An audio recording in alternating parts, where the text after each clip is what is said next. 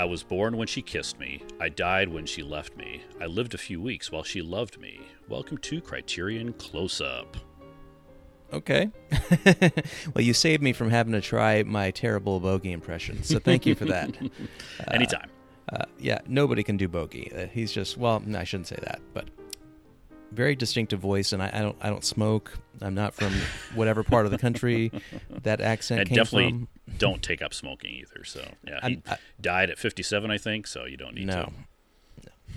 I'm not going to take up smoking just for the impression. So, well, good to talk to you again, Aaron, on Criterion Close-Up episode number 45, In a Lonely Place. And folks probably hear some nice new music playing. Well, I should say that introed us today. Some nice music from Mr. Ben Modell, a most recent guest.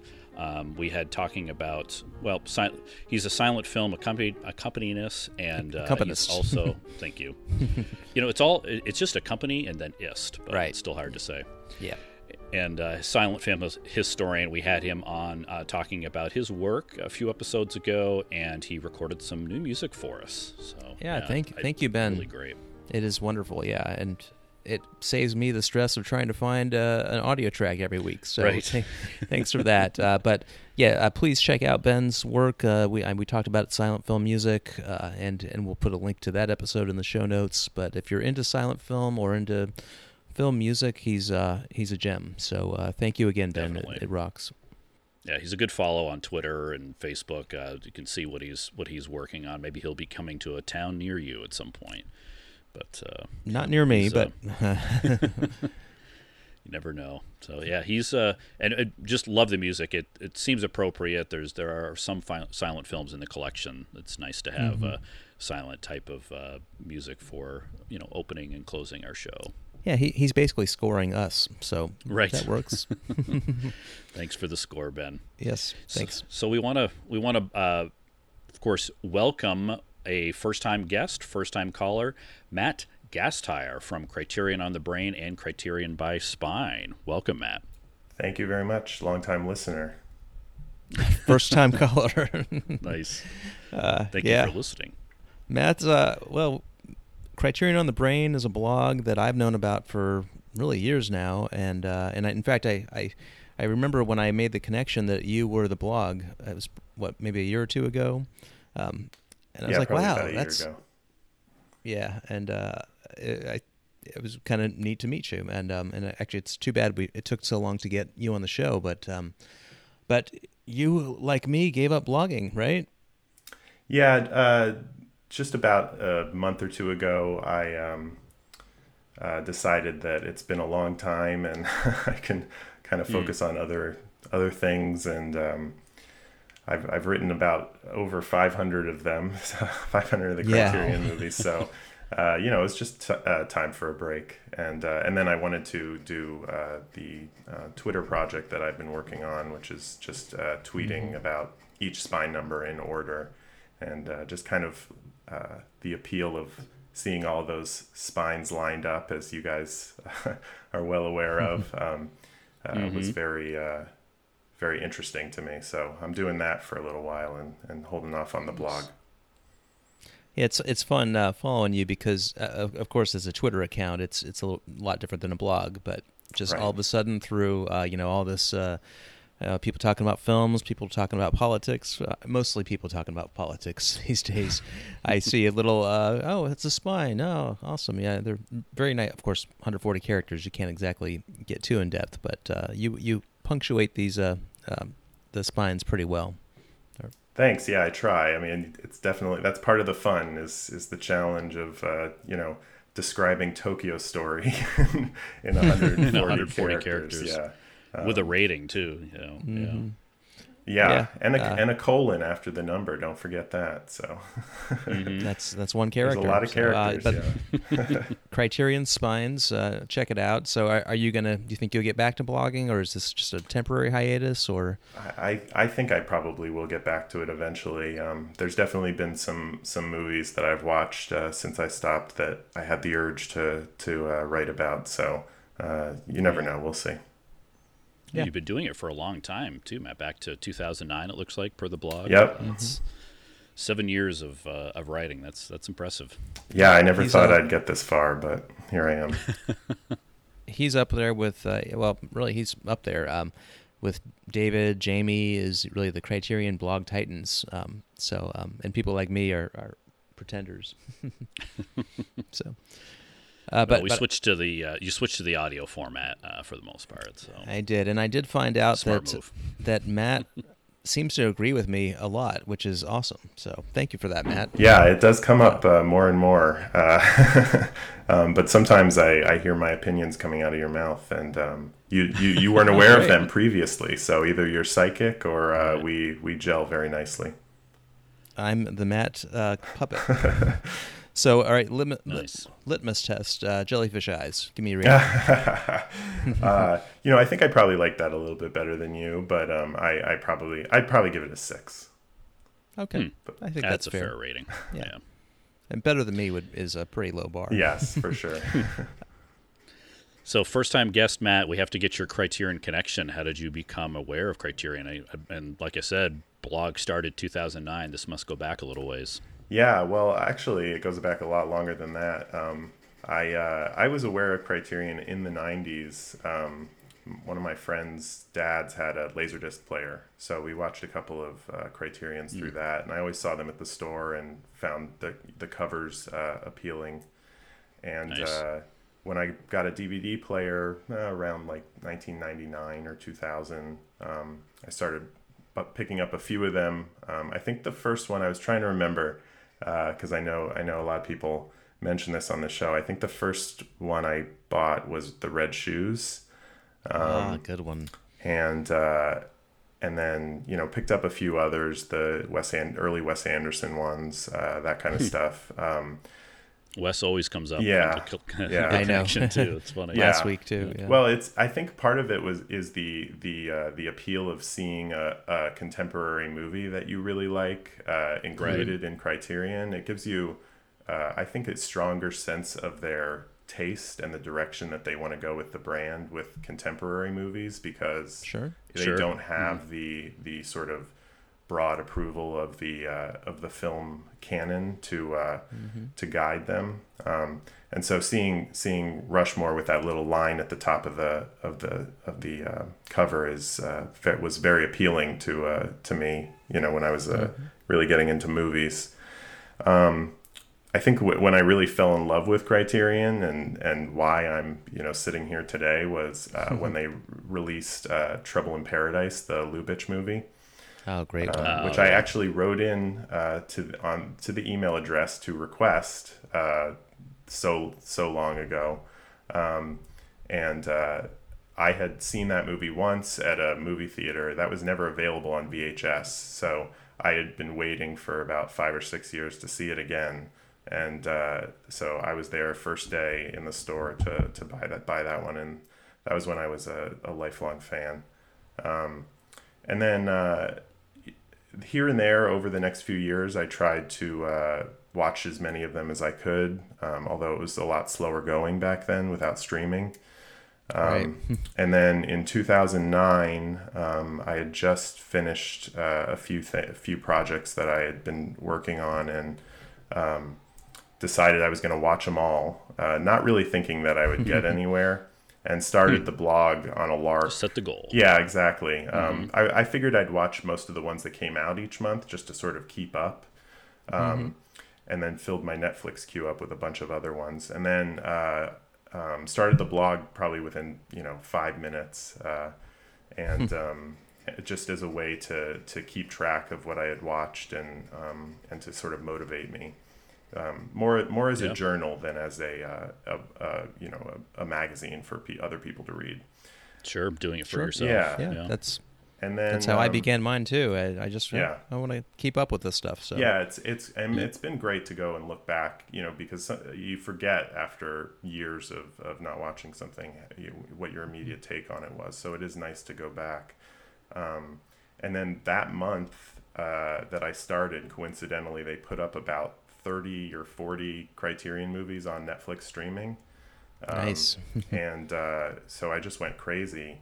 And right about the time I ended, eventually they had over 100 on Netflix, and right about the time I ended that queue that I had, the Hulu deal was announced.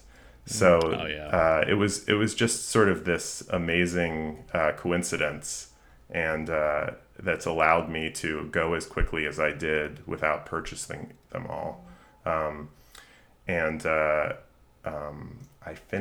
I almost finished in 2013, and then Zatoichi was announced. Oh boy! And that was a bit demoralizing. But then about, I would say, in last April, was the first time I watched every Spine number that's been released to date.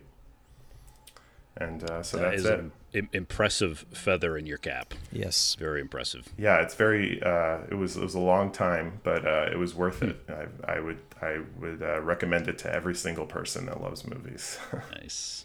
That's the feather that pretty much every Criterion file is striving for. But that's quite a ordeal, or quite a task. So is there pressure to keep up now? Yeah, there definitely is. I mean, I don't want to fall too far behind. That is what happened to me in the ensuing post-Zatoichi years. Yeah.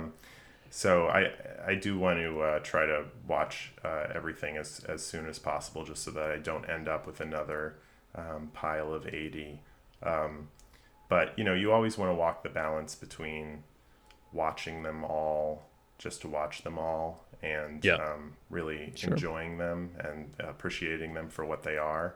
So considering supplements, right? That, for sure, yeah. And I mean, you don't want it to be just a title that you're crossing off on a list. You want to really give it its due diligence, because these are many of the best movies ever made, and many of my favorite movies that I've watched over the course of the project are the movies that I probably never would have watched in the first place. I would say my favorite director is right now is Ozu, and I didn't really care for the couple of Ozus I had seen before I started this project. So it took really sitting down with all of them and sort of getting his rhythm before I really fell in love, and now there's no return.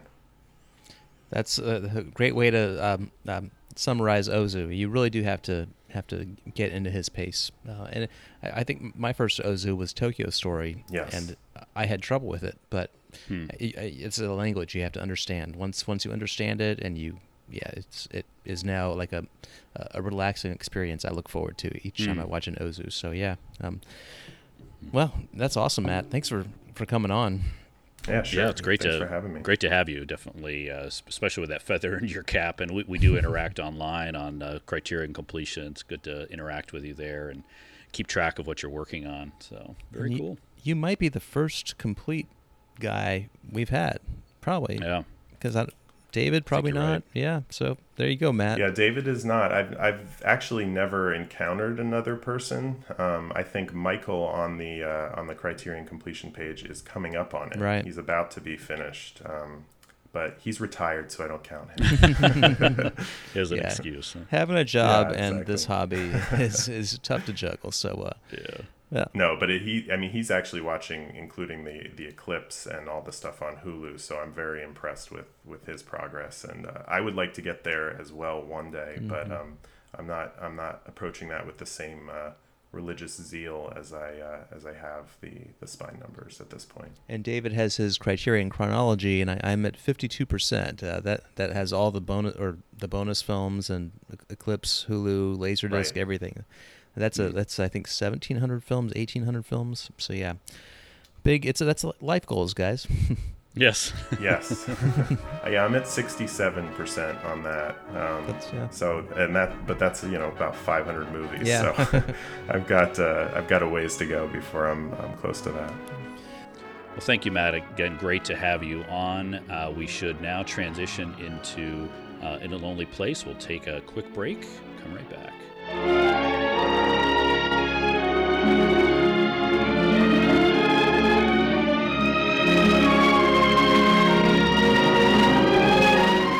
You're out of your mind. How could anybody like a face like this?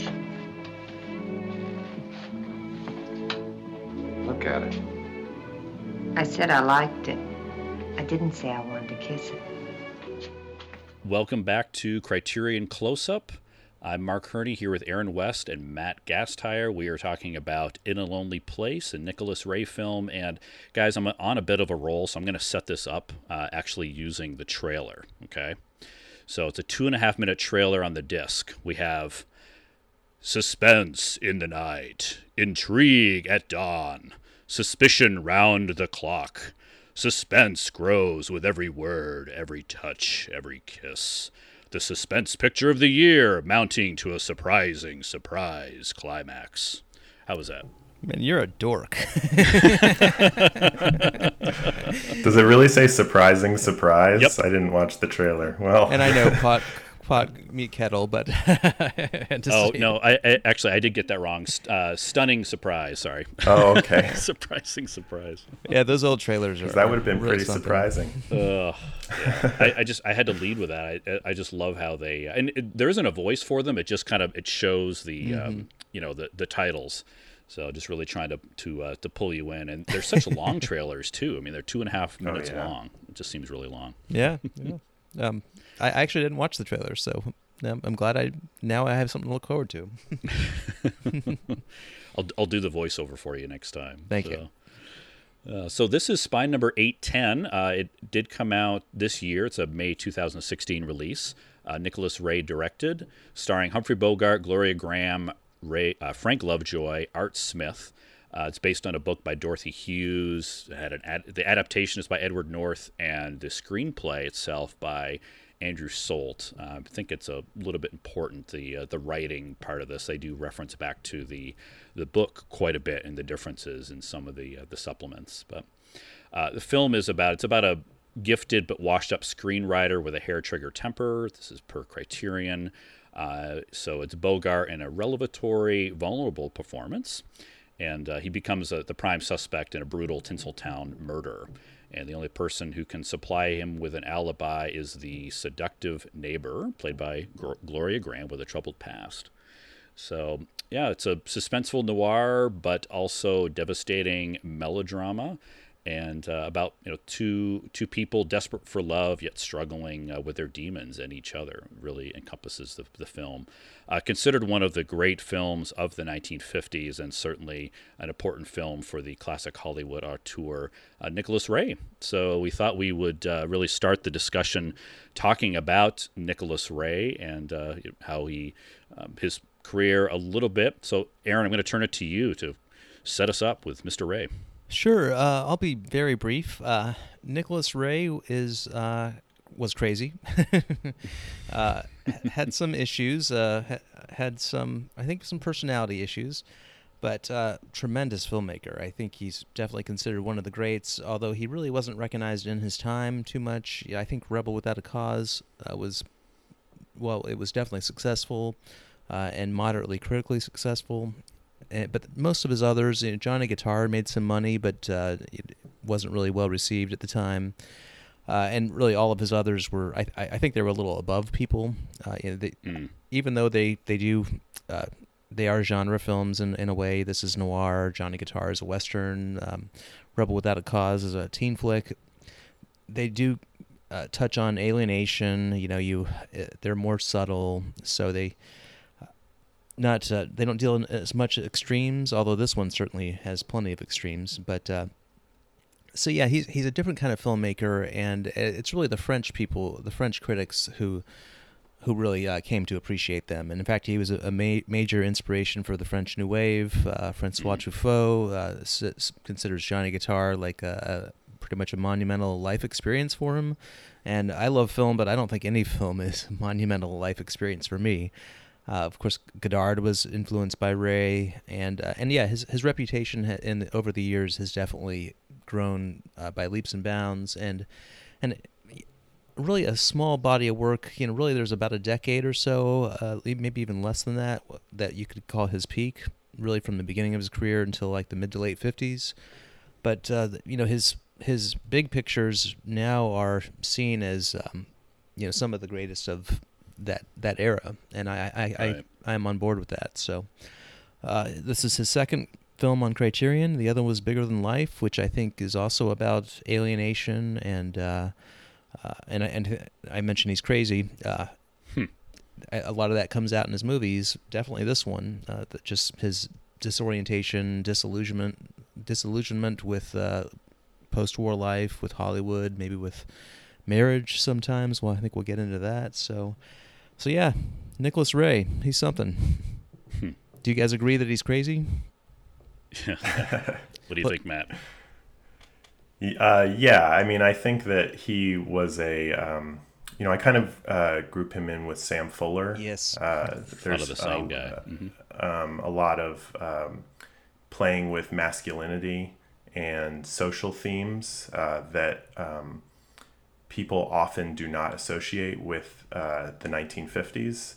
There's a lot of sort of pushing back against what is perceived of as the normal, quote unquote, life in the 1950s. And I think even in both In a Lonely Place, which we'll get to obviously, and Johnny Guitar, where they're very much genre pictures. He's constantly pushing against the notion of what that genre is.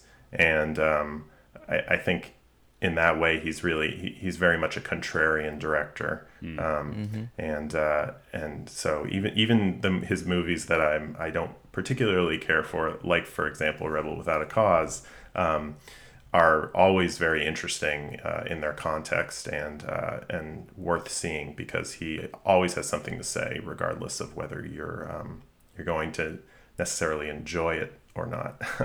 Yeah, and we should add that Ray and Fuller were both in The American Friend too, cameos, and they kind of looked alike in their older years. They do, and they both drank. And although pretty much everybody drank. It seems a prerequisite for directors and actors and writers too. Yeah, right. Of course, Ray had the eye patch, but that's I don't think Fuller had an eye patch, but others have that's been. He had an eye patch in his soul. He did. There you go. Yeah, quite a talent. Yeah, maybe crazy is not the right word, but he definitely had some issues he worked out, and I think we're actually lucky that he worked a lot of them out on film or expressed them on film. Yeah. It seemed like he, to what you alluded to too, Matt, that he worked best when he was pushing against the system, and when he was kind of outside of the Hollywood system, didn't seem to do as well. So. Mm-hmm. Yeah, in the words of Jean-Luc Godard, cinema is Nicholas Ray. So, we wouldn't have the French New Wave as it is today probably if it wasn't for him. So we can, thank him for that. Yep. And Truffaut said Johnny Guitar has more importance in his life than in Nicholas Ray's. Yeah. Which is saying something. Yes. That's a great quote, funny. I think. Yeah, that one's available on... like you said, only 2 from Criterion. That's from Olive Films, coming out in a special edition soon too, signature edition. So that's probably my favorite Joan Crawford movie. Yeah, it's a great one about femininity and toughness. A great female character, actually. So he was certainly good with his female characters. We'll get into Gloria Graham in a bit. But so why don't let's talk about, that's Nicholas Ray. Let's talk about the film a bit. We wanted to set it up with talking about it as a film noir. It does come within the film noir period, but does seem to be a bit different as a noir. Some folks might even consider it not a noir and more of a, as I'd mentioned before, as Criterion said, more melodramatic elements. So curious what you guys think about this film, how it fits into that. Does it have the elements of a film noir? Does it fit? What do you think, Matt, about the film? I would definitely categorize this as a noir. Mm-hmm. I think that and we can get into the sort of shifts in tone. There are elements of the movie as it goes on that become more melodramatic, and the perspective of the movie and almost practically the protagonist of the movie shifts, and then it becomes less of a noir. But I think that that's very much conscious on the part of the writers and Ray.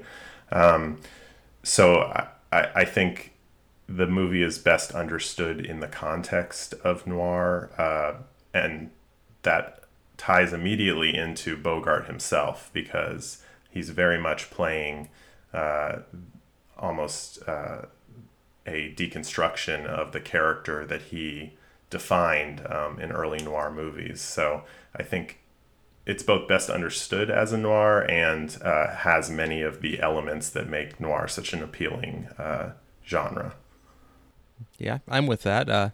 The thing about noir is, of course, film students know that noir was not, people didn't say, oh, let's make a film noir back in the 40s and 50s. That was a label that was applied actually again by the French critics after the fact. Really, André Bazin really started that. But those I guess elements that you mentioned, they're not all consistent. Most noirs have a femme fatale. This one has a male fatale. But it does have, it has lights and shadows. It does have a lot of angst. I think it's, again, represents the post-war, uncertainty pretty well. These films were in context of their times, and I think reflected the feelings of their times, the negativity and the uncertainty. And yeah, I think this one definitely captures that. We have a very violent character. We have a pretty strong female character, but somewhat submissive, but somewhat not. She's more of an enigma, and actually the entire story is very enigmatic. It's not something that's spoon-fed to us, which I think is, again, we talk about noirs, the big sleep. Try to make sense of that thing. So, jeez, yeah.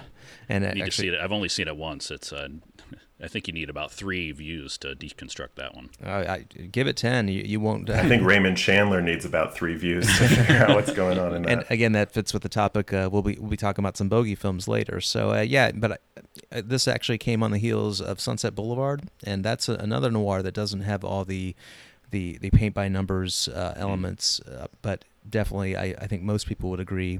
Maybe not everybody would fit into as a noir. So yeah, I'd say yes. I think there's also another similarity between those two movies, which is the presence of Los Angeles almost as a character itself. Yeah. And that was a very common thing in noir. Double Indemnity is one of the best, and there's a lot of LA in that movie. And it's not necessarily that every noir had to be set in Los Angeles, but the urban space is very important to the genre. Even going back to kind of the proto-noir stuff from France, which was itself inspired by the 30s Warner Brothers gangster movies, like Pepe Le Moko is very much about the city there. So the Casbah. Yes, exactly. So I think there's a lot of that in here, and Ray does a lot of shifting back and forth between sets and street scenes and almost like a play format, and then going back into movie. There's a lot of there's some rear projection in here that's very obvious, almost Hitchcock level obvious, and yet there's also scenes that are clearly not rear projection where he wanted to provide a different effect. So I think all of these things are being done very consciously by him to signify the genre, and then later in the movie upend it. Yeah, Place as another, as a third character, like you said. He did study under, Frank Lloyd Wright architecture, so it makes sense that he would incorporate that into his film. I think of noir as have one element that seems to happen in every noir late in the film typically is the desperate walk or run that the protagonist does, kind of the crazy walk, I guess you could call it. And this film doesn't have the walk, but it has the drive, and it's got Bogey just stoically driving, doing the crazy drive, and how that ends.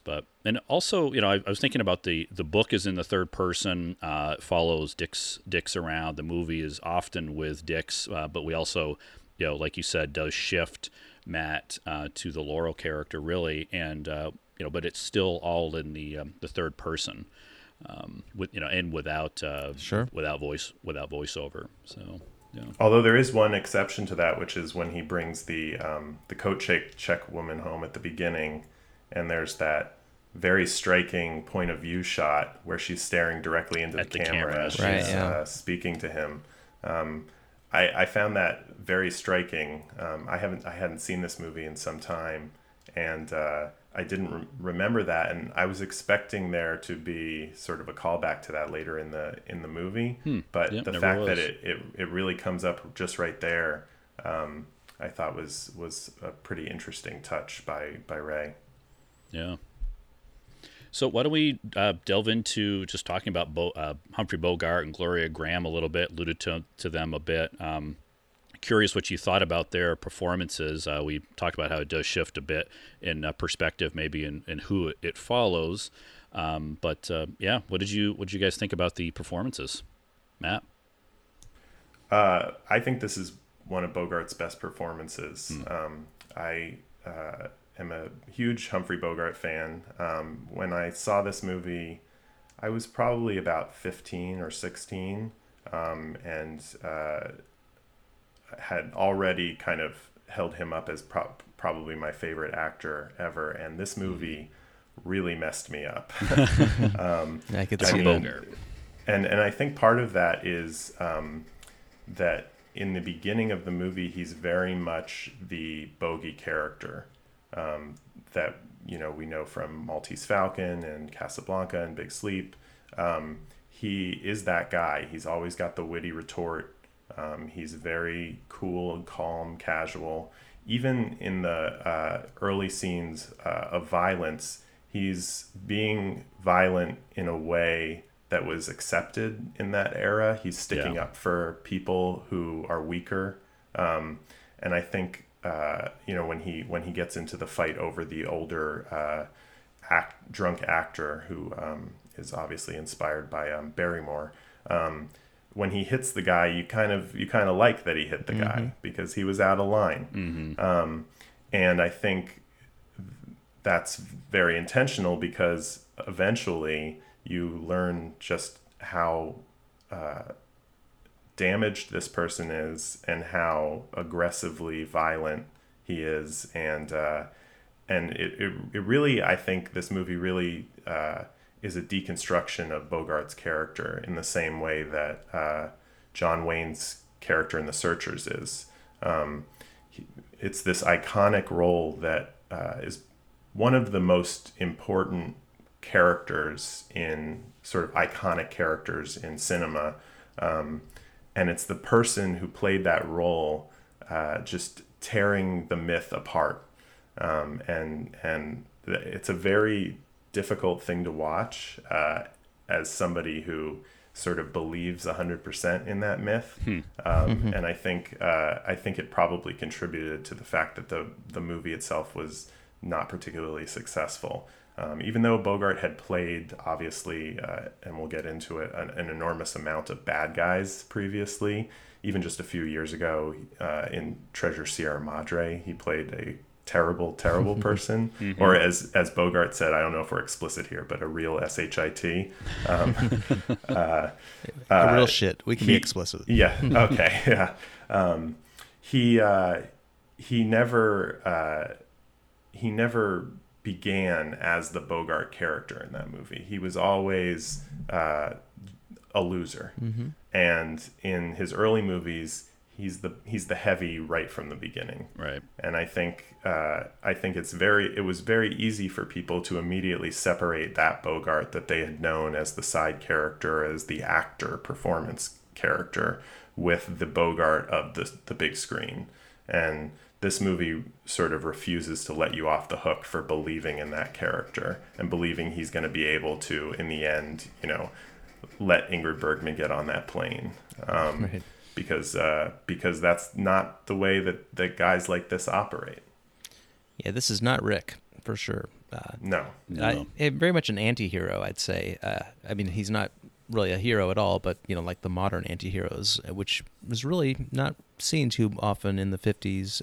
I even Treasure of the Sierra Madre, I'd say he was despicable, but not in the same manner as this character. But I think you're right. I think he was conscious of his of his character, the Bogey character, which of course we have a subtopic coming on Bogey, which we'll get into, and I think he does, as you said, deconstruct it by turning it on its head, and he's just really full of angst and animosity and hatred towards everything. I mean, he's just really a bitter individual, and we only see hints of it, like the car scene, for example. Just seeing the look on his face is not even in Sierra Madre or even the African Queen. Well, he's pretty benevolent in the African Queen, but intense. But I think he really was. I think he demonstrated more range than most movies, and I think he pushed himself further, and he did tear apart the Bogey myth. And you're probably right, Matt. That's probably one reason why it wasn't successful, because it was probably built up as a Bogey movie, and this is not Casablanca. This is not Treasure of the Sierra Madre. This is a pretty bitter film. Yeah, certainly, I'm sure, tough for people to wrap their heads around, and you do get the menace in his face, even when he's not being violent. You can just see the menace on his face, like you alluded to, Aaron. And I think he's I know this is kind of considered. I think it was the actress writer Louise Brooks alluded to the fact that this is the role closest to the real Bogart. So we see Bogart being kind of playing the character in other films, and maybe this is the closest to him. I'd heard at one point that if you run into Bogart at one point, he'd really been kind of honing his craft as far as creating the character that you alluded to. But he, and if you were to run into him on the street, he'd kind of put on the Bogart face if it was someone that he didn't know or was familiar with. So, and I think. I guess to kind of bring it to Gloria Graham too, curious, what you guys think about her. I think she's very cool, especially early on, because, you don't really know what she's thinking, where she's coming from, and she tries to be in control of herself and her situation, and it's kind of heartbreaking for her, and I think for the audience a bit, how she loses that control. The relationship is pretty tenuous, and even how Laurel I think is attracted to Dixon. I'm not always on board with that for whatever reason. But she's in control of kind of her face and emotions until she falls in love, and we finally see that happy face. So, and then the later insecurity is kind of difficult to take. Any other comments on kind of the relationship between the two?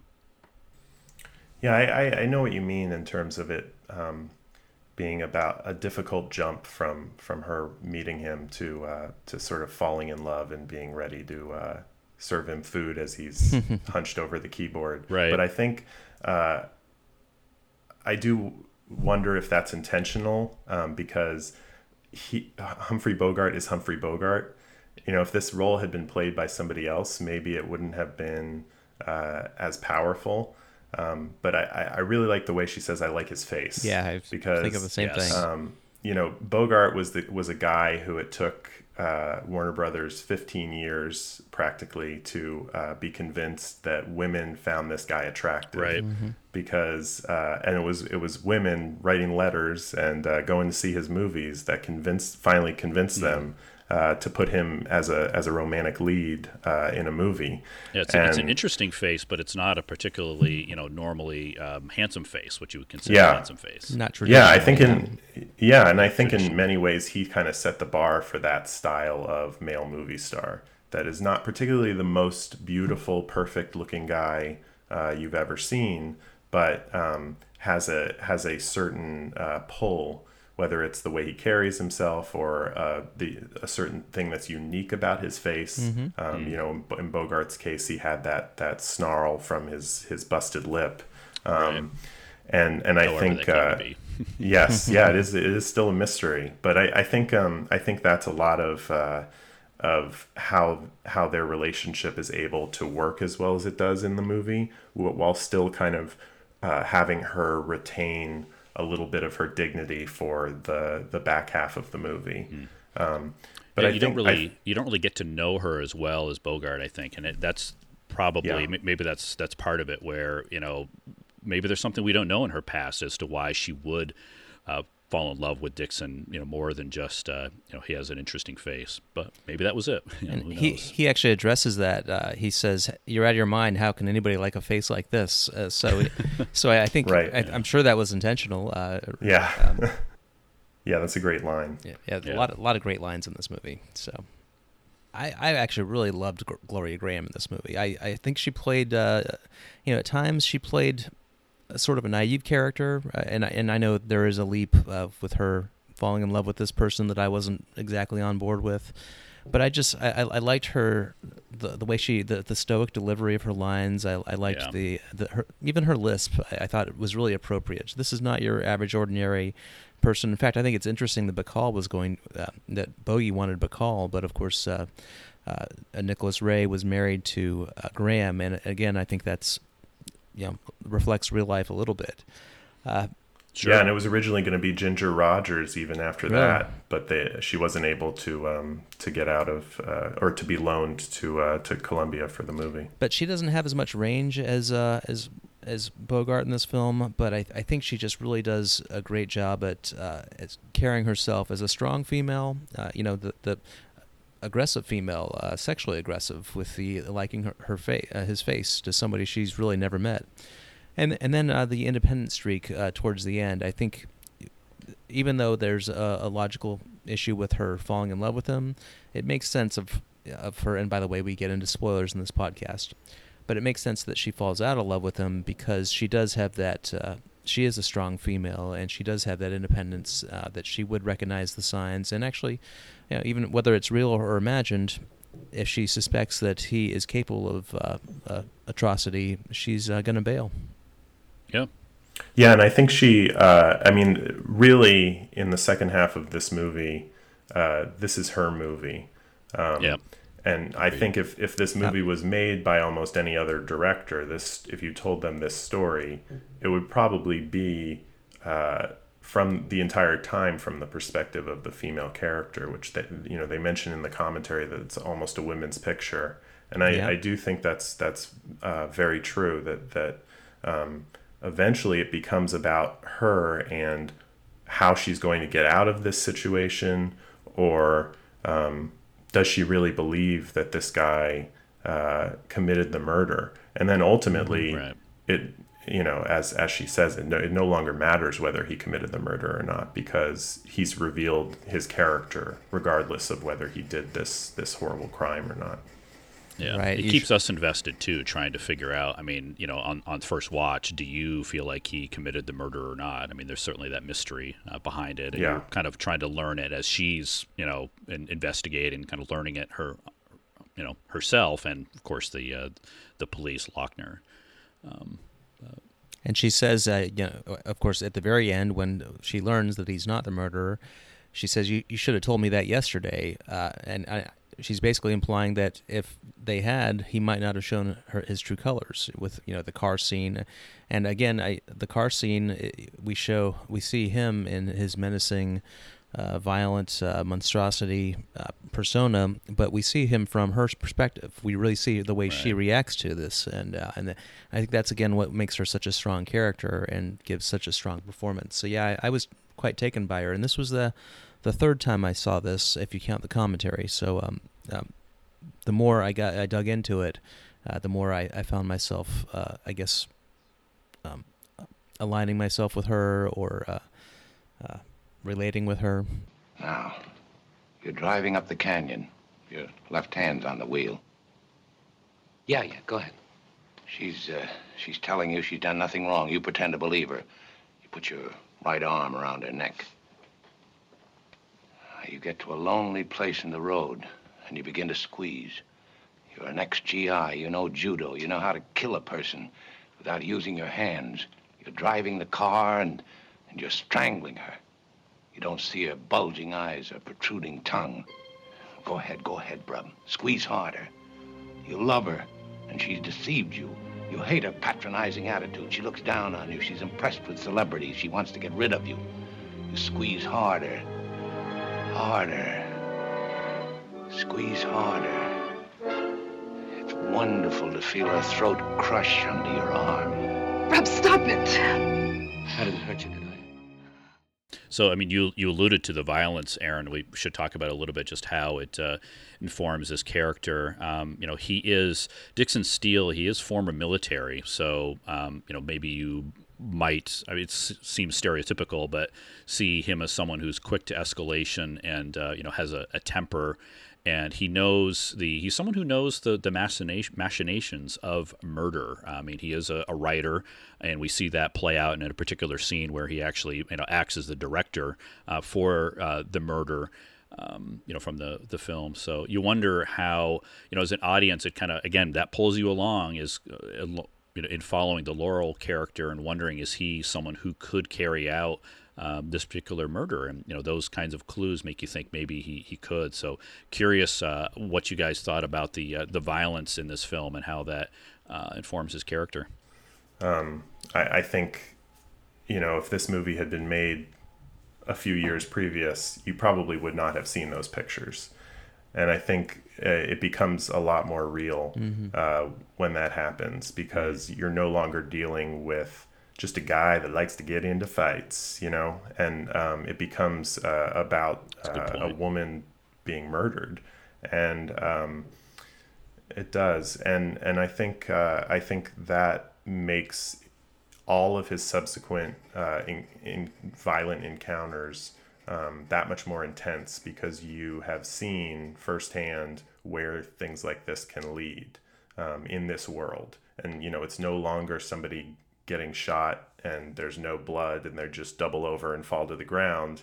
You're looking at a body laying on the ground. So I think that that element of it really escalates what happens later on and raises the stakes in that way. Yeah, it's pretty violent. And I think one of the best scenes in this film, at least for me, is when he's talking to the other couple. And that's where the quote "in a lonely place" comes from. And you see the intensity, and actually I'd say that whether he committed the murder or not, this individual is criminally insane, and is capable of it.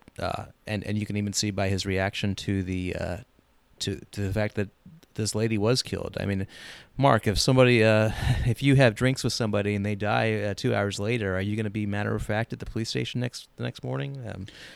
Probably not. No, I'll have a different reaction. It's like he's almost in that scene. He's almost in writing mode. Like he's writing. He's heard about a murder and he's like, boy, how could I incorporate this into a script? It's and not the way I'd react. Haven't really touched about it. It's a film within film. Not to the level as a player, but I think in a way, because he does work in films, that sort of desensitivity actually applies here.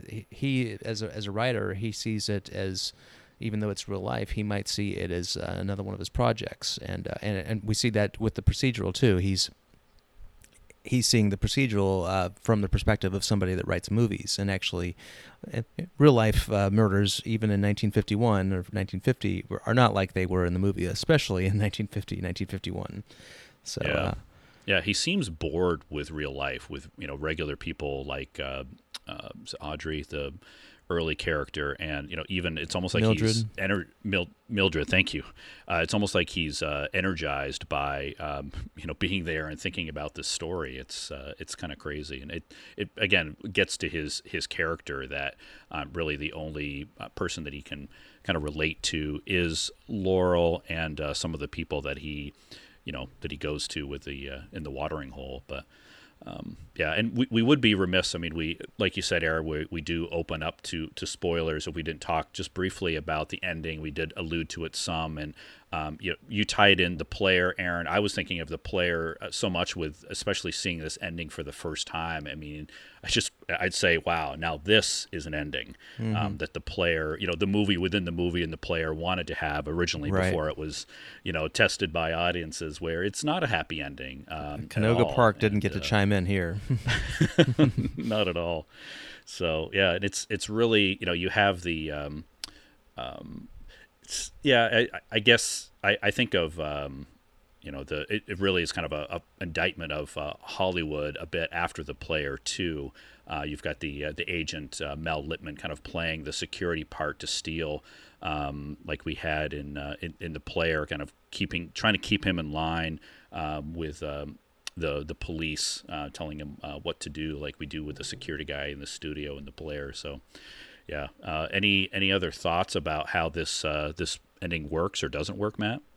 Well, I think that the fact that, and it's discussed on just about every supplement here, the fact that he was originally supposed to kill her, and then get arrested for the murder that he did commit, is a very interesting angle for the movie. I think that there's an argument for either ending. And I definitely think if you watch the rest of the movie, it's setting you up for him to kill her, particularly with the race to, get him on the phone. The plot line that would not work at all today because they just call him on his cell phone. Right. I definitely think that is set up for it to be the call that comes too late as he's standing over her dead body. Traffic's a bitch. Also, yeah, Yes. exactly. Nice. But I do think that that ending would almost have been a little too cute in a way for this movie, and I think that leaving it on the kind of violence that he clearly was capable of, and knowing that is enough to sort of damn him both in this relationship and symbolically in his life as he walks out of the apartment building, is a much more dark and powerful ending. Yeah, agreed. And whether or not you would say it's realistic or not, I think within the context of this character, it's pretty heartbreaking. Yeah, and I kind of wonder, it's not a very code-friendly ending if you really think about it. Probably the code would have wanted him to have been the killer because he's such a despicable human being, and to get convicted for it, to get found out, and that phone call at the end not be, that being that you're come into the police or you're under arrest. Well, I guess they wouldn't call him on the phone for that, but nonetheless. So yeah, I think the ending is ambiguous, and I think that actually fits well with the rest of the film. If they did tack on an ending that was kind of pat and wrapped things up as we might have expected it wouldn't be nearly as powerful as the film is. No, agreed. It's more interesting than the book too, because the book actually had him playing he was a serial killer throughout the film, the book itself, and that as an audience. I just think having him as a more ambiguous character and ambiguous ending is just more interesting. We can certainly relate to that more than we can a serial killer. Yeah, one last thing on the book too.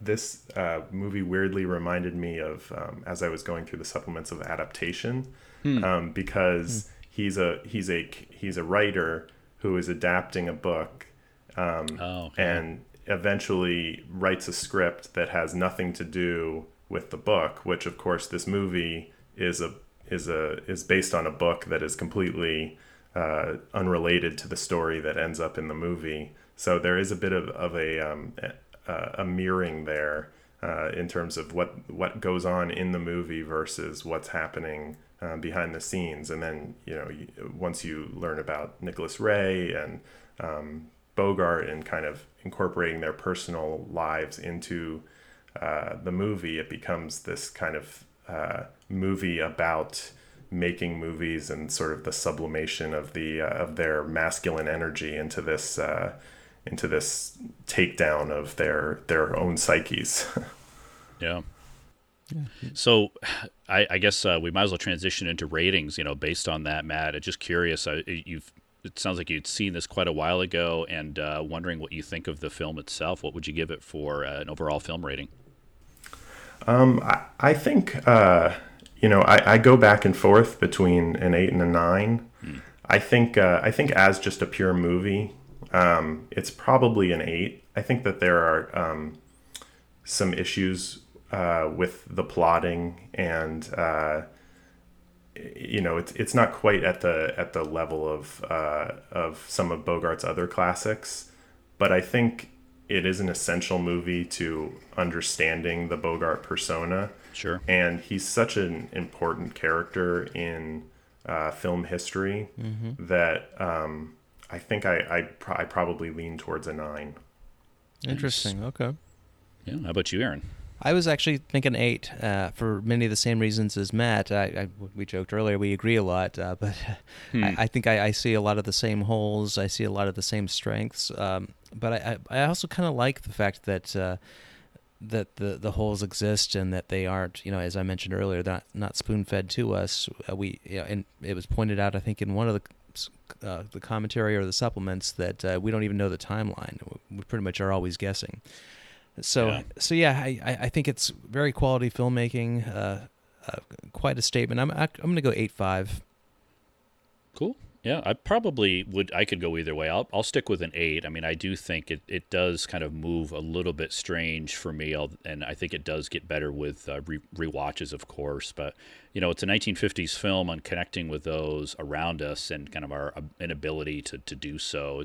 That's a universal and timely theme, which I appreciate. And I think with there's a lot in the relationship and connecting to each other, about who finding what you're looking for, and there are demons there. Laurel has her demons too. So I think in the ending, again, eventually basically saying we're all alone. There's no happily ever after. We have to strive through and survive the loneliness. I mean, getting back to the name of the film. So I like it a lot. I think the film is better than the book, and I haven't even read the book. So I think it probably is. I'll just go there. So I'll stick with an 8. So, but let's get into the supplements. We just want to touch on them briefly. Each of us kind of taking one. I'll lead in with the commentary. I like the commentary is pretty solid. It follows the book. It's actually by it's from 2015, so recorded last year by film scholar Dana Poland from the BFI Film Classics. Overall, I think it's a solid commentary. There is a lot of talking in it, as one might think in a commentary from a film scholar. There's almost too much insight, I think, sometimes. Yeah. He doesn't really let the film breathe, although he does stop during the "I was born when she kissed me" line, which is good. But some really good insight. I mean, I think it's a film that you can. It's probably obvious to say, but commentaries and documentaries inform the film and kind of make you look at it differently. But he does hit a number of points numerous times, but he does get into a lot on the commenting on Ray, the actors, and even lesbianism, although you're talking about the stereotypical nature of it. So pretty solid commentary. Was a nice one to listen to, but you definitely want to see the film first, because you're not going to hear much of the dialogue during the commentary. So I think the film is easy to get almost too academic with, and I didn't agree with him completely on everything, although I did enjoy hearing what he was talking about, what he revealed about the scenes. But with some commentaries, you can watch the film and enjoy it and listen to the commentary. This one was, even though I did enjoy it, it felt more like studying the film pretty intently. But that's not to take away from his work. I think he really put a lot of good stuff into this. Oh yeah, absolutely. Yeah, there's a lot of things I really like in it, but I did find it a little dry. He starts off so fast that I was worried he was going to try to keep up that pace through the whole movie. Almost and like eventually, fast noir dialogue. Yeah, and describing what's on screen a little too intently, I thought. Right. But then I think he settled down a little bit and had some really great insights into the movie. I probably would have preferred a historian on this movie, just to hear a little bit of the background. I thought that would have been a little bit better, because I do think that a lot of what's going on here is pretty clear if you watch the movie. But that being said, I watched the whole thing and enjoyed it. So yeah, definitely.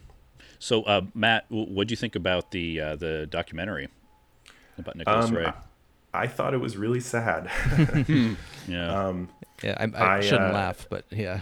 No, I mean, so it's a documentary that they trimmed slightly from an original 60 minutes. It's about 40 minutes, shot in the early 70s when he was a teacher at a state New York school in northern New York. And he hasn't made a movie in over a decade when the movie is made.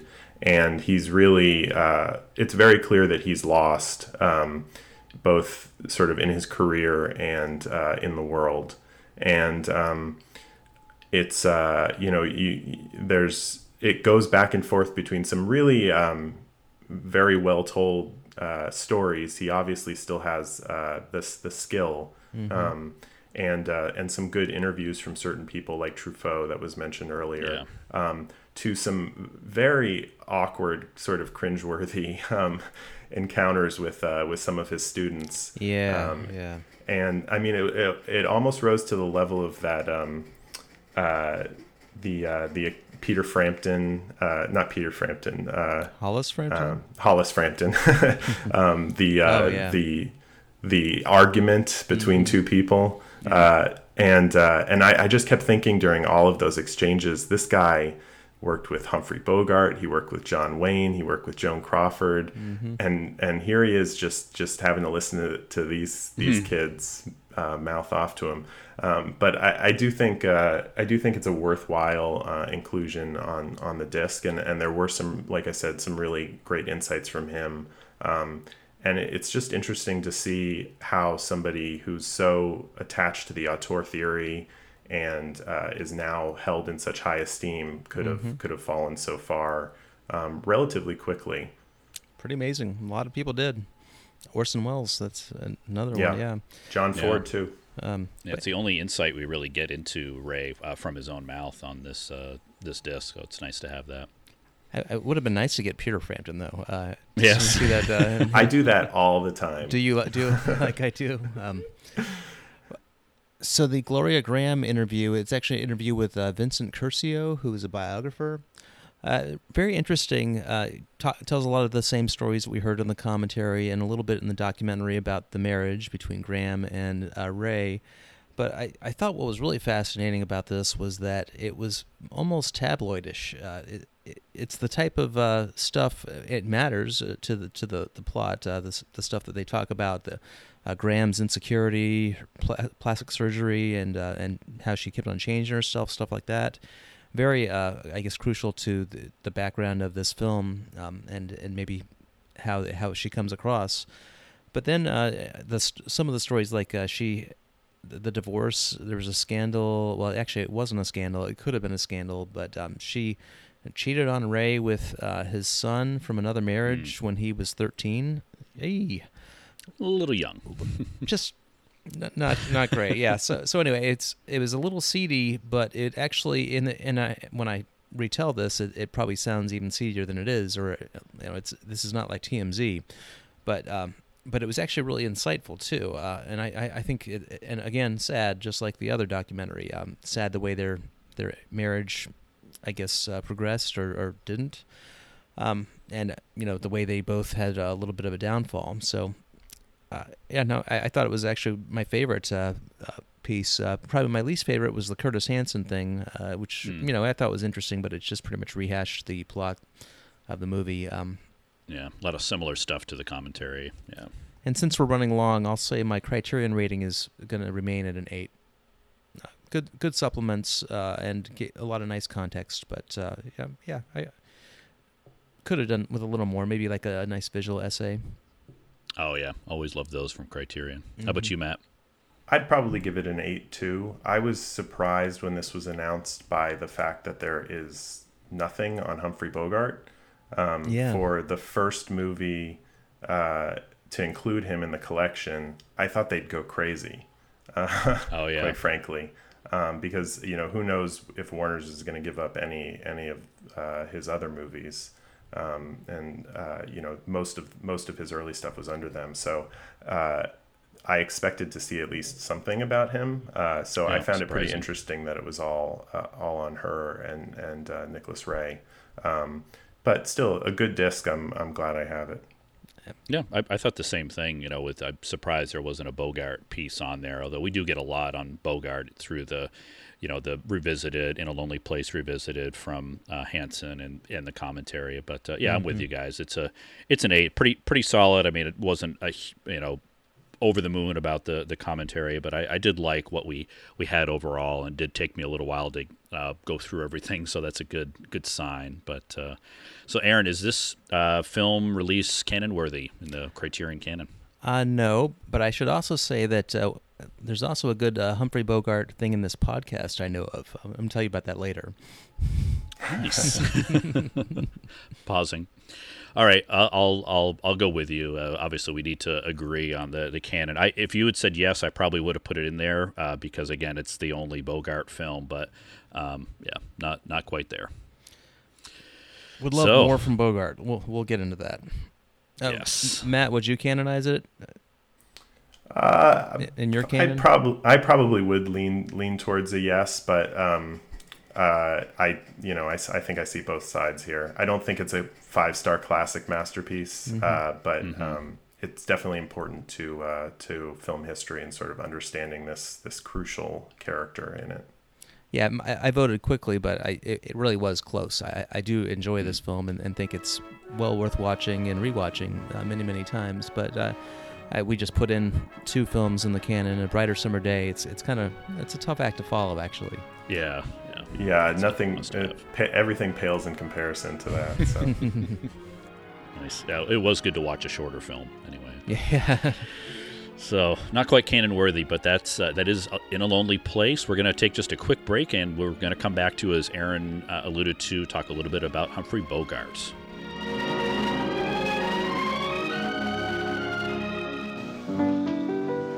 Of all the gin joints in all the towns in all the world, she walks into mine.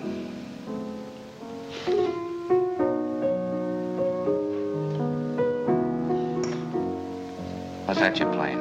Oh, just a little something on my own. Oh, stop it. You know what I want to hear. No, I don't. You played it for her, you play it for me. Well, I don't think I can remember. If she can stand it, I can. Play it. Yes, boss. Welcome back to Criterion Close-Up. I'm Mark Herney here with Aaron West and Matt Gastire, our special guest, and we wanted to talk a little bit about Humphrey Bogart. We're going to talk about his life a bit and his career. So, Aaron, I will turn it to you to lead us in. Sure. Humphrey Bogart. What's there to say? Who's that guy? Quite a career. Probably one of the most iconic screen legends, maybe the most iconic. He's kind of he was number one on the AFI list. So there you go. There we go. He had that face. Yeah, you think of a lot of the greatest films from the classic period, especially from the 40s. His films are going to be up there, a number of them. So yeah, very, but also a very unique, as we kind of mentioned in the In a Lonely Place discussion. Didn't have your prototypical good looks, movie star looks. Different kind of character, and so yeah, I guess we'll just get right into it. Humphrey Bogart, he had a little bit of a difficult early life. He dropped out of school, or actually, I'm sorry, he dropped out or was kicked out of school. I forget specifically. Matt, do you remember? Well, he was kicked out of a couple schools, but he did. He eventually called it a day on that. He came up to Andover around me for about 2 months. Oh, really? Okay, cool. And he was in the Navy. I understand he had a pretty much a rough upbringing. There's a lot of mystery. I don't think we know. Like we mentioned with the busted lip, could have come from a number of places. Maybe in school, maybe in the Navy. Who knows? Maybe his dad. Yep. Maybe his dad. Yeah. And yeah. Again, I don't think his home life was great either. But yeah, and I think a lot of this. I think he was a hardened personality, yet he was a smart, intelligent person, even if he wasn't able to show that in school, but he was intellectual in a way. He liked to read on his own, kind of the school of hard knocks or whatever you call it. And he was actually known for quoting, literary figures later in life. So he did. I don't think he planned to be an actor, but he kind of stumbled into acting at a young age. Got into some drama, and that led to some early film work. He's actually done a lot of films. You'd be amazed because we think of bogey films. Probably most people think of half a dozen to a dozen, but I think he's been into over 70, 80 credits. A lot of them are from his early years up to his breakthrough. But his first breakthrough was with The Petrified Forest, 1936. He had struck a friendship with some key people. John Huston was one. That there are actually a number of familiar figures that would interweave in his life. Leslie Howard actually spoke up for him for this role to get it, and also he would star with Bette Davis a lot. I should say star. He would work with Bette Davis a lot. But The Petrified Forest, I don't remember the billing, maybe fourth or fifth billing, but he did a lot with it, and he got some notoriety there. I don't think he got nominations, but he didn't. But just to interject, he played the role on Broadway, so that was his entry into Hollywood. He had made a few movies previously, and nothing had really come of it. So he had gone back to New York and was performing in plays there, and was fairly well known, and got an enormous amount of publicity for this role. But they wanted to cast somebody else in the role, and I believe it was Leslie Howard, like you said, who stuck up for him, and so he was able to get with him. Get the role, and then and that's how he got the Warner Brothers contract. Yeah, I think he had maybe about a dozen film credits before that, but really nothing major. Yeah, and you're right, and that actually happens a lot when somebody does well on the stage and able to take it to the big screen. They can make a career for themselves. Yeah, I think he actually Bogart even he remembered that for the rest of his life and named one of his children Leslie. That's right. He sure did. So important. So then the studios, of course, ran everything back then, and they didn't really know what to do with him. So eventually he ended up being typecasted as a gangster thug. I think he was either imprisoned or killed, and I don't know the percentage, but maybe half to 2/3 of his 30s movies. Right.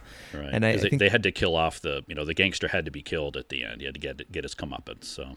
Yeah. And he was always killed by the same people. It was Edward G. Robinson or George Raft or Jimmy Cagney. Right, because they worked for the same studio. Yeah, and when Bogart dies, he just sort of slumps over, and that's the end. But when they die, they get to have a soliloquy for 15 minutes as they're losing consciousness. The slumping Bogart, I like that, Matt. Slumping Bogart, I think that's a Twitter handle. Yeah, but I think I've seen a few of these films, and watching these now, you do pick up on Bogart, and he's more noticeable than he definitely was during the time, because you like to see what he did with the roles. But I think he did stand out. I think he did a very good job playing this type. Maybe that's because he did have that hardened persona, and it was a good fit. But also, I think he just was a good actor, and I think that was apparent early on. Yeah, I actually went through a little watching a lot of early gangster films just a few years ago, and of course watched The Petrified Forest, and Angels with Dirty Faces is another one that stands out. And is it Duke Manatee, I believe the name is, in The Petrified Forest, and he certainly stands out. I mean, you see the Bogart menace in that we'll see in later films like In a Lonely Place. He's not. You can tell a little bit that he's acting, right. He's pretty solid, and certainly a presence on screen. Yeah, he became known for that role in The Petrified Forest, and even in the late 40s, after he was the biggest movie star in the world, some people still referred to him as Duke Manatee. So it's kind of a forgotten movie now, despite having two huge stars in it. But it did kind of define his career for the first 5 or so years he was in Hollywood. Angels with Dirty Faces is probably my favorite of his from this era. Roaring Twenties is also a pretty good movie, but for the most part, it was pretty rough going. I mean, it was the B movies from Warner's for sure, and he was churning them out. And I think part of the reason why all of his performances are so good in these movies is that he really was known as a consummate professional for most of his career. I mean, he showed up and did his job, and spent his time complaining offset instead of onset about the roles that he was getting. Right. Even if he was, hadn't slept that night and was, drinking all night, he'd still be there and he'd do his work. And that didn't happen. Come on, Mark. No, right. Actors didn't drink. And I mentioned Bette Davis and Petrified Forest. He worked with her a lot, but people again like Bogart, they think of her as big star, but she had leading roles back then. But I think, and I didn't research Davis, but I'm thinking her breakthrough was Jezebel with Wyler's. Does that sound right to you guys? She won an Oscar for Jezebel the next year. Right. But she was like a lot of Warner's stars, she did what she was told, right? And some of it was a lot better than others. So she was a fairly solid star for them by that point, but she had a lot of fights with them about the material that she was being given, just like Bogart did. Yeah, you'd say she was a star, but not an A star maybe until Jezebel. Yeah. Maybe like a B plus kind of star, B Sure. plus. There's some really good movies. I'm really partial to one called Dead End. I don't know if you guys have seen that. I haven't seen that one. I think that's one of the best early Bogey performances, pre-breakthrough Bogey performances. And also really good from Davis, too. And, Kid Galahad, a boxing movie, and he would do boxing movies again. So anyway, I wouldn't say he made a good career for himself. He got a lot of work, actually a ton of work. But he really wasn't a star, and it really wasn't until things changed with the studio. And it's funny how this would happen. Somebody leaves a studio, or they get tired of somebody, or somebody's star fades, or something, and that gives another person an opportunity. And really his breakthrough, and I'm actually going to credit Mark Harris's book, Five Came Back for this, which I just finished recently. But John Huston actually had worked with him a good bit, and John Huston was trying to cast High Sierra, and at first Paul Muni was his choice, or maybe not his choice, but slated for the role. I think he was the studio's choice. But Huston and Muni did not get along. Muni had a lot of success in the 30s, definitely a star, one of the biggest stars. But he had become kind of a tyrant on set, very demanding, and Huston just had no patience for the guy. And I forget the way this was orchestrated, but the studio actually decided to purposely. Well, I think they let Muni go, and I could have this a little wrong, so correct me if I'm wrong, Matt. And so what they did is they started putting Bogart in the press as a potential replacement, and this would happen back and we've seen this in some films about films, like say Hell Caesar recently. They plant stories in the press to get some notoriety, and so Bogey was being groomed for bigger things around this time, and again. You mentioned George Raft, Matt. George Raft turned down a lot of roles that made Bogey a star. So when Paul Muni wasn't doing High Sierra, they offered it to George Raft, and he said no. And hello, Bogey. Did I get George that? Yeah, no, you did. I forgot about the Mooney part of it. High Sierra is, I think, a near classic. It's perhaps most interesting for just how on location it is. They really just went for it. It doesn't look like a lot of the studio movies of that era, especially from Warner Brothers. But yeah, George Raft, and I'm sure you'll come back to him as the Bogart story goes on, because I'm right about to, actually. There's a lot of it. I guess Maltese Falcon, he turned that down too. And if you think about a role that's tailor-made for Bogey, I think the Bogey at that period, the gangster stiff trying to transition to a leading man, A Private Eye, I think is the perfect fit for a Bogey. So I think it's maybe not my favorite movie. I mean, it's a terrific movie and it's a terrific role, but I think it's the perfect storm to get him to stardom. So are you guys fans of the Maltese Falcon? This was my favorite movie when I was a teenager. I think it's a masterpiece. I think that noir is kind of defined by it. Oh yeah. And the template. I mean, he's really the template for every private investigator to come. And it's the movie that made him a big star. I love. I mentioned this before the cast, but there's a great story about George Raft watching this movie in a packed theater in New York. It was a huge success, and he said, knowing that he had turned down the role, he said, "There, but for the grace of me, go I." That's a good line. Nice, George. Yeah, this was one I had just skipped it for whatever reason and needed to see, so this was the opportunity for me to catch up with it. And yeah, it's one that I can see revisiting quite a bit. Great role for Bogart, important for film noir. I love the performance by Sidney Greenstreet. Was great. The best. And, yeah, nice to see Peter Lorre in there too, just as a seemingly typecast, really good sniveling character. So I just love the MacGuffin of the Maltese Falcon. I was, of course, researching to see if it was real. So pulled me in. Great, totally great real. Yeah, and course. This was Sidney Greenstreet's first movie, actually, which is funny to think about because he's already sort of an established actor on the stage, but he was terribly nervous making this movie. It does not show on screen. He's one of the greats. Seems so cool. Yeah. And, well, we were mentioning this gentleman by the name of George Raft, and I guess we should say that he was kind of like, he was also kind of a gangster star, but on a higher level than Bogey. Would you say that's fair, Matt? Definitely. He was one of the big three at Warner's in the 30s, but he had a very vaudeville style. He started out in Yiddish theater, and he is just one of those people that his acting style has not aged well. So most people are not aware of him because of that. But he continued to turn down Bogart. His Bogart turning down roles career is legendary. You want to be famous for something. So, on that note, Casablanca, he turned that one down too. Yeah, what heard were of you it? thinking, George? Yeah, Yeah. important film.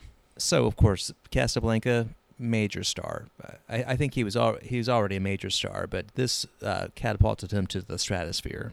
Yep, superstardom. Superstardom, and he would eventually get a better contract a little bit later, but yeah, tremendous film. I think it's pretty much celebrated. It's on. Is it the top of the AFI? Maybe not. I'm not sure. I think it was number 2, at least on the first list, behind Kane. Oh, of course, Kane. Right? How can you forget that film? Rick is again iconic role, and this one I think had a little bit more of humanity. It's a lot lighter role. Doesn't have that hard-boiled edge, and Rick is a sympathizing character, one that you can identify with, unlike actually a lot of his roles, even his later roles. They weren't always the greatest of people. Probably why it was such a hit, because people could identify with him. Yeah, and should we spoil Casablanca? I'm sure everybody's seen it, but we'll just say that his character was altruistic. There we go. So, well, he's really America in that movie. So, I mean, for people, diving into to World War II at that point, that was their message of America coming in to save the day. That's a good point. Yeah, yeah, definitely, and kind of a perfect storm too. That one was not thought of to be a picture. I mean, it wasn't a picture; it became an a picture, but it was kind of a project that languished, and it was kind of a perfect storm of the way it came together. Became a masterpiece. Who'd have thunk it was just going to be just another studio film? So then Humphrey went and worked, did a lot of roles. I think a lot of people see his work after Casablanca as a little bit of a down period, But I think it's important. I think his most notable work is his work with Bacall, Lauren Bacall. She was a young girl, and they first worked on To Have and Have Not. She was, I think, 18 at the time, and he married her. Better than 13.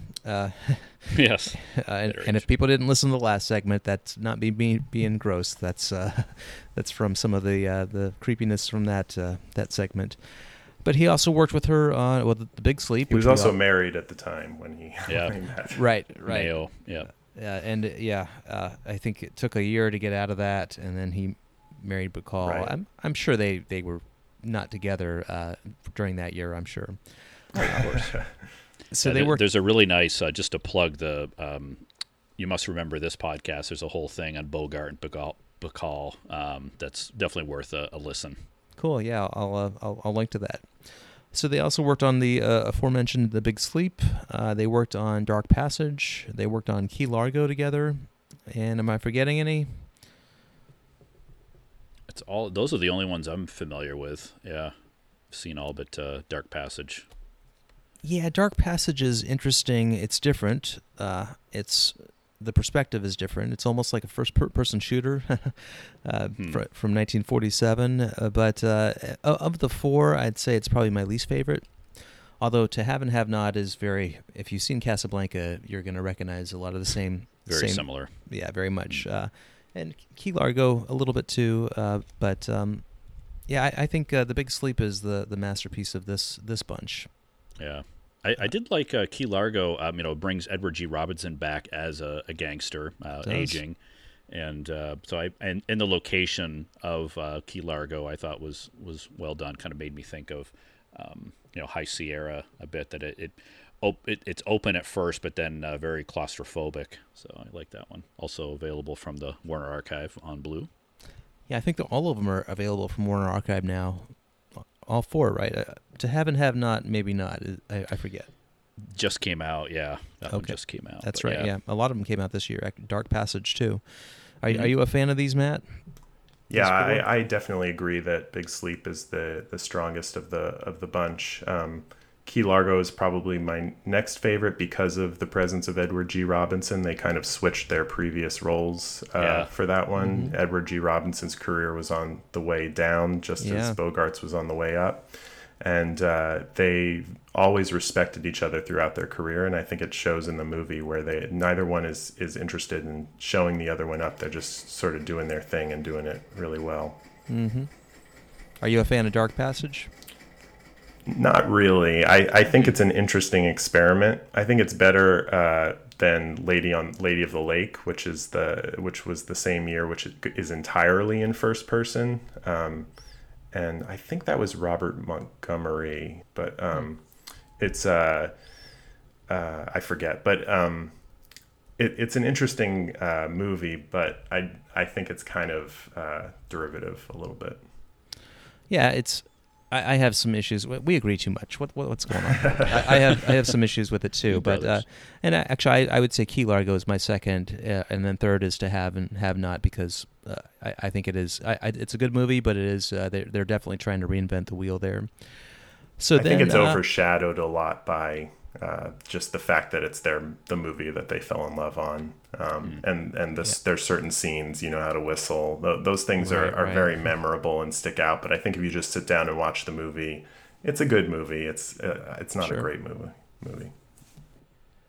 And then after that, at some point during this, he signed a deal with Warner's where he made $200,000, and that was the same amount of his previous deal, but he only had to make one film a year. So that was a nice gig for him. But then he, of course, was very much an A star, and I think he was loaned out a few times. So I'd say his, of course, then here comes In a Lonely Place. That's during this period. And really throughout the end, I think he did pretty good work. When I was reading up on this, a lot of people think that he kind of faltered towards the end. There are some films I don't like as much. I'm not as crazy about We're No Angels. This might be unpopular, but I don't really like The Barefoot Contessa. But I really like, and and actually, I'm not in love with the African Queen. I think it's okay. I like Bogey in it, but Spoiler alert! I'm right there with you. Oh man, Ooh. I love The Harder They Fall, and I love The Caine Mutiny. Those two. So, late work. What do you guys think? And these are like the last. I just encapsulated 5 years of his life, 6 years of his life. Yeah, Any he's favorites, Matt? His late era is definitely a mixed bag. He started to produce some movies, including In a Lonely Place, and I think kind of was a bit aimless. Of his late era, the 50s stuff, beyond In a Lonely Place, Sabrina is my favorite. I like it's Sabrina. a very unusual role for him. I'm a sucker for romantic comedies, and I think he does a really good job in the role, despite the fact that he had an enormous amount of trouble on set with Billy Wilder. Billy Wilder, Yeah. I don't think it shows up on screen, or if it does, it shows up in kind of the energy of his performance. Yeah, Wilder had a falling out with Betty Davis too at one point. So tremendous director, but and yeah, maybe a little bit difficult with his actors. A lot of takes. Interesting tie-in with In a Lonely Place, where of course we had Graham and Ray were on the outs during that production, but again, you don't see it on screen. Maybe makes it even better. Mm-hmm. So interesting how that worked. I like the later career Bogart. Treasure Sierra Madre was an early one for me. Of course, I love John Huston. Probably come back to that one. And for this, the African Queen was one I hadn't seen before. It's a location shoot, another Huston, in the Belgian Congo. So some interesting stories behind that, like Bogart living on baked beans, asparagus, and Scotch whiskey. So they said how the any of the mosquitoes that would bite him in Houston would keel over dead. But it's probably I don't know. Maybe movies are kind of hit or miss. I don't know about the performances, but everything I've seen from late Bogart I liked. I mean, he's amazing in The African Queen, and that film was a hit. We watched it last night, my wife and I, and she's not always into older films, but she was pulled in by those two characters and their relationship was very interesting. So it's pretty melodramatic. I haven't seen it in a little while, so I will say that I should probably give it another try. He did win the Oscar for that. Yeah, and I think it's the He performances. did, yeah. I don't know, the movie itself, I don't know if it's necessarily one of the greats, but I think the performances and the interaction between the two is pretty amazing. So, yeah, I'm with it. So should we? What do you guys think? Should we pick our favorite performances in film? We've kind of alluded to some. Sure. And I kind of glossed over a couple. You mentioned John Huston. They had quite a collaboration, and we mentioned Treasure of the Sierra Madre, great film, African Queen. I'm actually not in love with the African Queen. I think it's more ambitious, and I think the filming in Africa. Well, of course, that was a very problematic shoot. Yeah. But I think that he was excellent in it. I think Bogart was. But before we get to the end, I think we should talk about, a lot of people accuse Bogart of playing the Bogart character, and kind of like the same argument people have with, say, Brad Pitt and George Clooney today, and they used to have with Leo until The Revenant.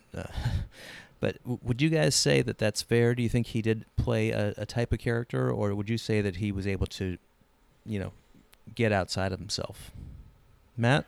I think when you're looking at movie stars, there are two kinds of movie stars, and there's the movie star that sort of is almost a character actor that disappears into the role, and then there are the people who are just going to be them regardless of what you're doing. And I think Bogart was that latter. That being said, I think he had an enormous amount of range within that persona, and I think he was able to pull that off. I also don't think that you can be the level of star that Bogart was and not be that kind of movie star. I think you have to have an iconic presence that is your signature on film, and it's going to be hard for you to watch any Bogart movie and forget that it's Humphrey Bogart, but that's Sure. okay. and I think his skill is being able to convince you that he is this character, even as you're always aware that he's Bogart. Yeah, I could shift. I mean, with the African Queen, early on I was thinking of him that way, but I did kind of forget that it was Humphrey Bogart later into the film. Again, just as I focused in on their relationship, and it's certainly not the prototypical role for him. So maybe that's what kind of fed into that. That is probably the role that is least like the typical Bogart character. I would agree. I think that's safe to say, and actually, it's not very much like the Hepburn role either. So, well, and of course, I'd be remiss to not mention that Bogart got sick, and he left us way too early. We could have had a lot more years. Referenced smoking in the last episode. Don't smoke, guys. Hard drinking, hard smoking. Yep. He lived hard, and actually, medical science was not what it was back then, and I kind of get the impression that Bogey was not the kind of guy to, not a hypochondriac going to the doctor and getting checked up. So I think they caught that he was sick late. I remember reading that he would have like 30-minute coughing spells. And so, yeah, he had a pretty painful death. As I understand, he pretty much withered away once he was diagnosed. I think it took just under a year for him to go after The Harder They Fall was his last role. So, yeah, tragic end, but he did leave quite a legacy behind. So, yeah. What are your favorite roles? You want to start, Matt? Sure. I mean, I think if I'm looking at his career, it's that center decade that's really the key part of his career, and I would probably run down Maltese, Casablanca, Treasure Sierra Madre, and In a Lonely Place as kind of his definitive roles. I'm going to go with the one that I think most people don't pick, and that's Casablanca. I think that he is massively underrated in that role. He wasn't even nominated for an Oscar, even though just about everybody was nominated for that movie. And I don't think that movie... I think I love Ingrid Bergman, don't get me wrong. But I think that movie could have survived a different female actress in that role. I don't think that Casablanca would be half the movie that it is without Humphrey Bogart in that role. Agreed. And I think that there are a few performances in Hollywood history that rival that in terms of what it means to be a movie star. So that's what I'm going with. All right, Matt. That's a Mark? good pick. I thought he was nominated but didn't win, but I could be wrong. I thought he was nominated for Casablanca and Caine Mutiny and then won for African Queen, but not sure. I could go with you. I mean, I would say those are some great picks, by the way, Matt. I mean, I might want to go for performance Casablanca, but I'm just going to go with one film I've only seen once and just blew me away with his just performance. Really, I don't, not necessarily against type, but the kind of a villain that he was in the Treasure of Sierra Madre. So I don't really have a ton to say about it other than I love the film and love the turn that he makes, and it's Bogart, but it's also not Bogart in that it's not certainly not a likable character as he typically is, I think, in his iconic role. So I'll say I'll go with the director that really seemed to find Bogart and one of the later films, Treasure of Sierra Madre. You were right, by the way. He was nominated for Casablanca. I was wrong. But he did not win. He lost to Paul Lucas in Watch on the Rhine. Oh, that one, yeah. What film? So the Oscars aren't fair, is that what you're saying? That probably would have been my number 2 pick, Treasure Sierra Madre. Yeah. Well, what about you, Aaron? All right, Matt. I think this is the beginning of a beautiful friendship. Oh.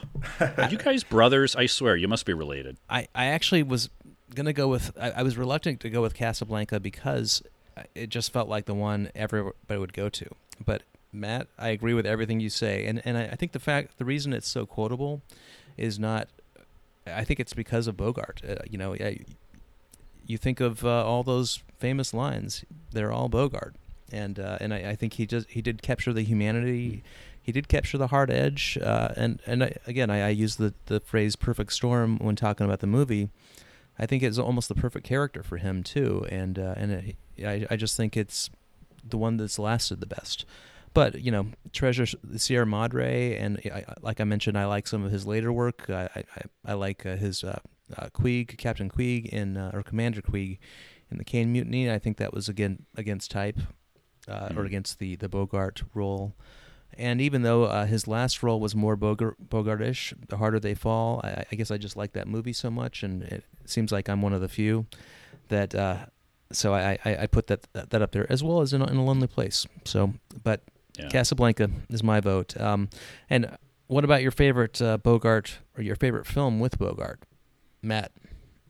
Well, my favorite is, unfortunately, Casablanca. I've probably seen that movie. That's one of the 5 or 6 movies that I've seen more than any other movie. I try to watch it once a year. Actually, Brattle, where Criterion started in Cambridge, the movie theater, it's a revival theater here.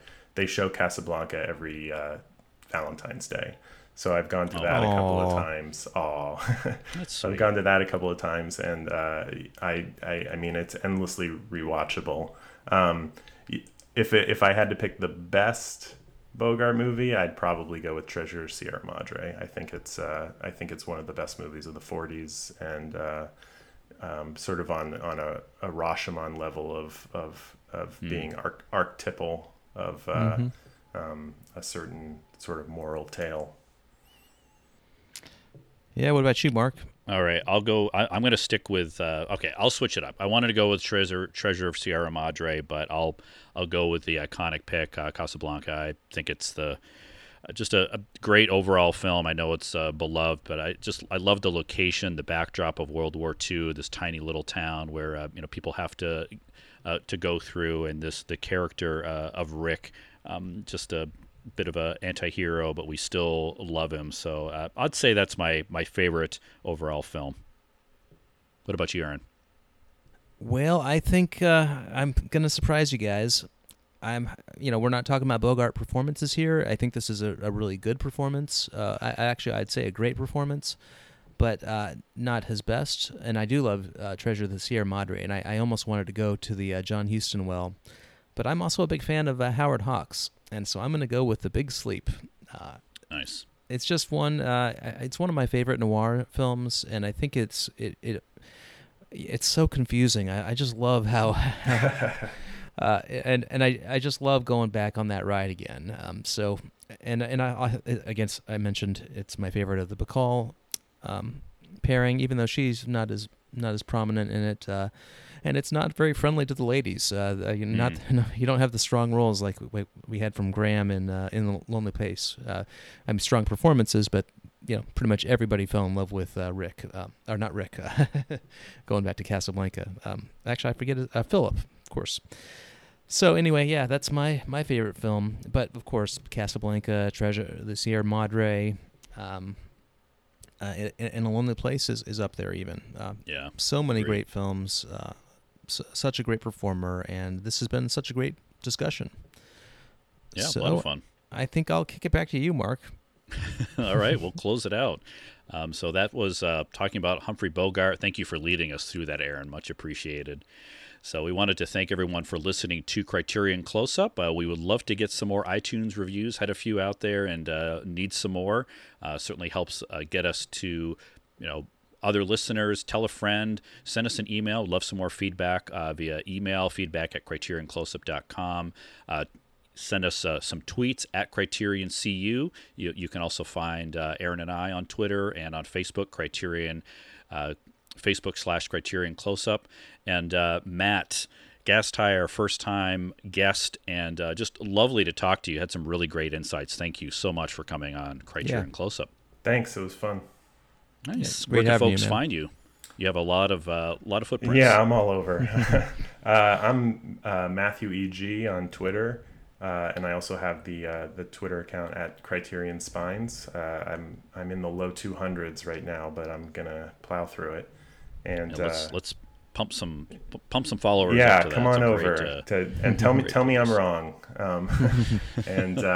And then and then I have the Criterion on the Brain. It's at Blogspot, but if you just Google that, it'll pop up. I've got a lot of them on there. So anytime you want to know what somebody's hastily put together thoughts are on over half of the Criterion spines, the one you just watched is probably on there. Nice. And we'll also have links in the show notes to all of these. So in case you're afraid of the Google, thrilled to have you. I think you were excellent. So I hope you come back. A lot of fun. Yeah, well, it's always fun to talk bogey, but let's get into some Japanese movies next time. There we go. Yeah, we're out of bogey. This was it. I so know. for now, at least, we'll see. Fingers crossed. Yeah, I'm sure we'll get more at some point. The How about you, Warner Aaron? Where Brothers can we find connection. AWest505 on Twitter. Nice. And Mark Herney, HURNE, at Mark Herney on Twitter and Letterboxd. And coming up on our next show, we're going to get some FaceTime, Aaron. Looking forward to that. Actually, I got a little bit of something in between. For those who don't know, I'm leaving the country here this week, actually a week from the day we're recording. And got a little something lined up that we're going to hopefully get out before I meet with Mr. Herney. And then I'll be hanging out with Mr. Herney, probably eating his food, drinking his beer. Drinking my beer, the renowned Vermont beer. We know how to do our double IPAs. You're in for a treat. So we're going to hang out a little bit. We're going to record something, and we'll figure out what. But the next cast we're calling North of the Border. Probably going to be something from Toronto, a little surprise. And then there'll be another one that we're calling Livecast that'll follow it up. So looking forward to it. Nice. Good live content. Thanks, everyone, for listening to Criterion Close-Up. We'll talk to you soon.